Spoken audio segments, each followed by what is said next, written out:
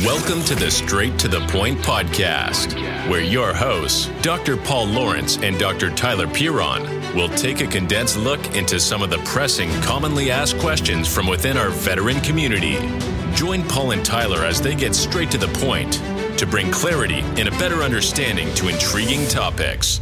Now, here are your hosts, Dr. Paul Lawrence and Dr. Tyler Piron.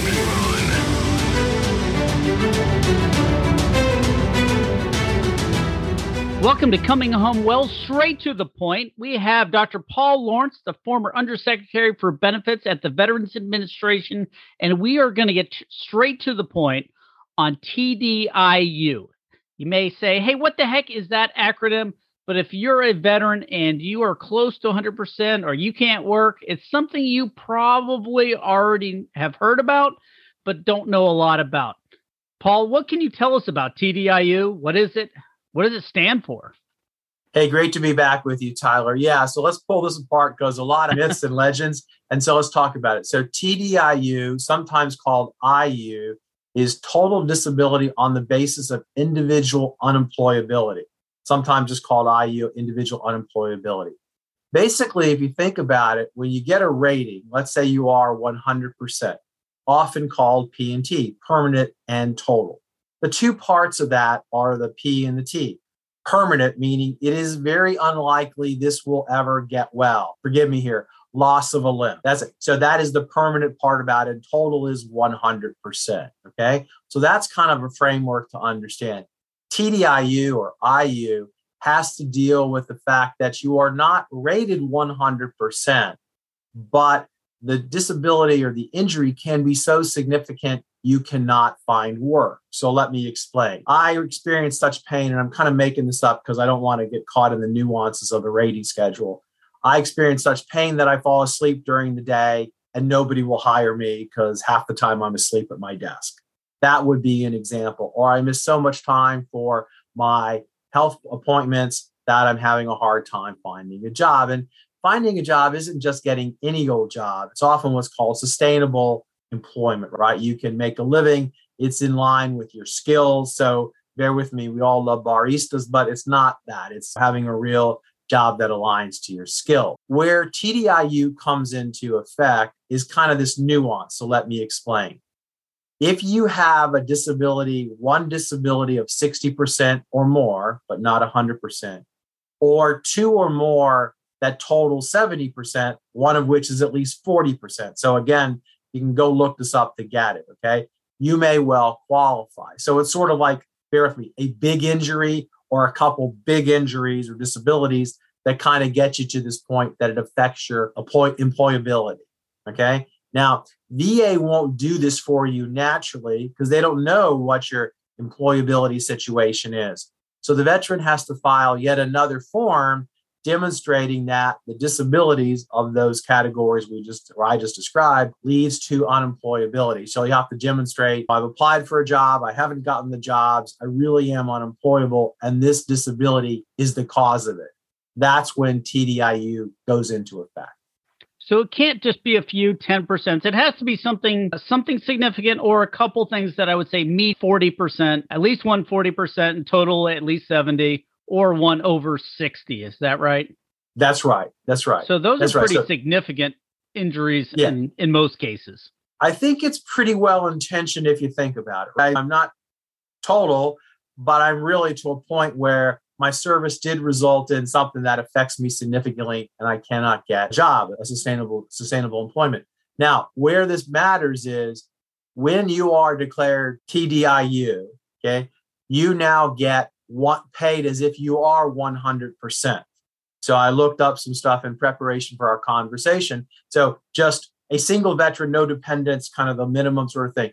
You're 60%, it's about $1,200 a month. You're 70%, it's about $1,500 a month. But if you're 100%, it's $3,300 a month.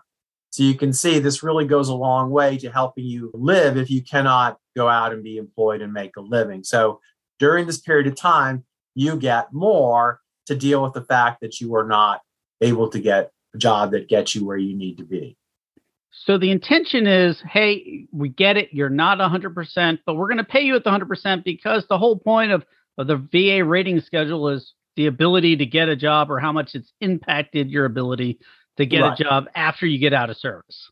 Right. The foregone wages. And so there's a couple other nuances. So one is you have to sort of go back to VA every year and fill out this form and demonstrate that you're still not employable, right? So you can expect additional paperwork, but it sort of makes sense because these are seen as not permanent disabilities. So they could get better and you could get well and your situation could change. So that makes sense. Where the real rub kind of happens, though, is when veterans go to talk about some of the benefits that they would traditionally get if they were P&T or 100% service connected, right? So you get these questions, well, I'm being paid as if I'm 100% service connected, but I'm not able to access any of the state benefits or any of the other benefits that come from being 100%. Because my letter will really say you are, in fact, 60% or 70%, but being dealt with TDIU. But the point is, it never says you're 100% in your letter.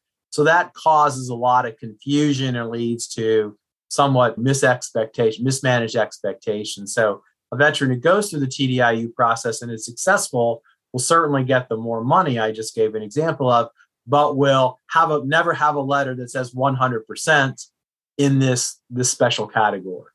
So that would be like sort of the state benefits, like real estate taxes or property taxes, or exemptions from tuition, like we have here in the Commonwealth, those sort of things. But what about the other benefits, like being able to go to the Veterans Administration for health care or dental? I know that's 100%. There's varying things. Yeah. Does the VA treat it like 100% for those benefits? They'll still go back to your rating. So you'd be rated 60% in this example, and you'll be in the prioritization category for 60% service connected, not 100% service connected. So that's where I think people, again, have the misaligned expectations. So is the expectation that you can't do any job? So if you are TDIU and you do have a job, it's just you're not fully employed, you're underemployed. Is that count? Or can you sort of work, sort of not? We talked about the barista just a moment ago. If you have a part-time job, is there anybody checking that? Well, yeah. Well, it's somewhat of the honor system. So let's be honest. But when you fill out the form, you're going to have to demonstrate that. So let's give an example. I'm underemployed because there's limited hours I can work because of this. I can't stand on my feet for more than 3 hours a day, which makes it very unlikely to do what I want to do, where I would be a teacher. I would stand all the time. So I can be a barista for short periods of time.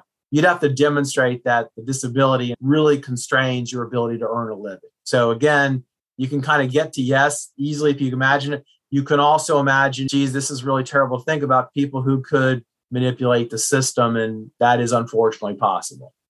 Well, sure. So based on that, who should apply for TDIU? Obviously, we went over the criteria, but there's a lot of ways to approach a problem. Yeah. Well, there's a couple things going on. So first, if you really think your disability has been underrated, you can go back and apply for an increase. You can go through the appeals process. Tyler, and I know you've had guests on here who've described both of those. So I'd urge folks who don't understand what that is in detail to go back to listen to some of the previous descriptions from service offers from the Virginia Department of Veterans Services, for example, and others. So let's kind of pull this apart, okay? But if you think, no, this is fair, I've been treated fairly and I'm 60% or a combination of 70%, but I really am limited in my ability to make a living in the way that I would, again, significant employment opportunities. Those are the folks should apply. And it would be a conversation just like we said. This disability affects me somehow so that I cannot do the things required by the job. Standing to be a teacher, for example, being present 40 hours because I'm missing significant amounts of time because of care or because of the implications of this disability, right? Sleep withdrawal or something like that. So that's what it's really intended to be, and therefore help you through that period of time.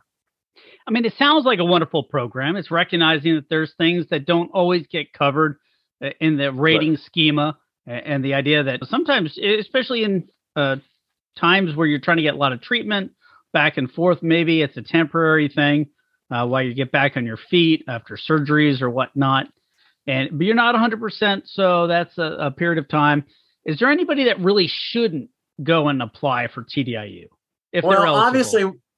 Obviously, we don't want to think about people defrauding the government. That is generally not a good thing, because when you do get caught, you'll eventually pay the money back, and you may have to do some consequences, perhaps jail time or something like that. So we don't want people not doing it. But as you know, I think we've talked, and you've had other guests who've done, having a good service officer can really help you figure out what's appropriate and what's not. They can look at your situation, the veteran situation, and based on what they've seen for lots of veterans, say, no, this makes sense, or no, this doesn't make sense. You're stretching and pushing the boundary, or yes, this is perfectly logical given your situation. That's something just to be aware of. So I would say, if you think you're in this situation, apply.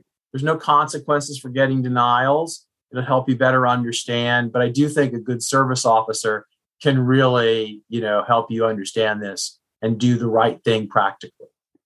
So if you are less than 100% and you can't work because of your disabilities, go apply for TDIU. That's what it's there for. It pays you at the 100% rate, but you don't get all the permanent and total benefits that your state may have or the Veterans Administration may have. So you're getting paid at the higher rate, and it's significantly higher. It's almost double. You're going from 70% to 100%. The math is the VA math. It jumps. It's a logarithmic. It's not additional. It's a significant jump.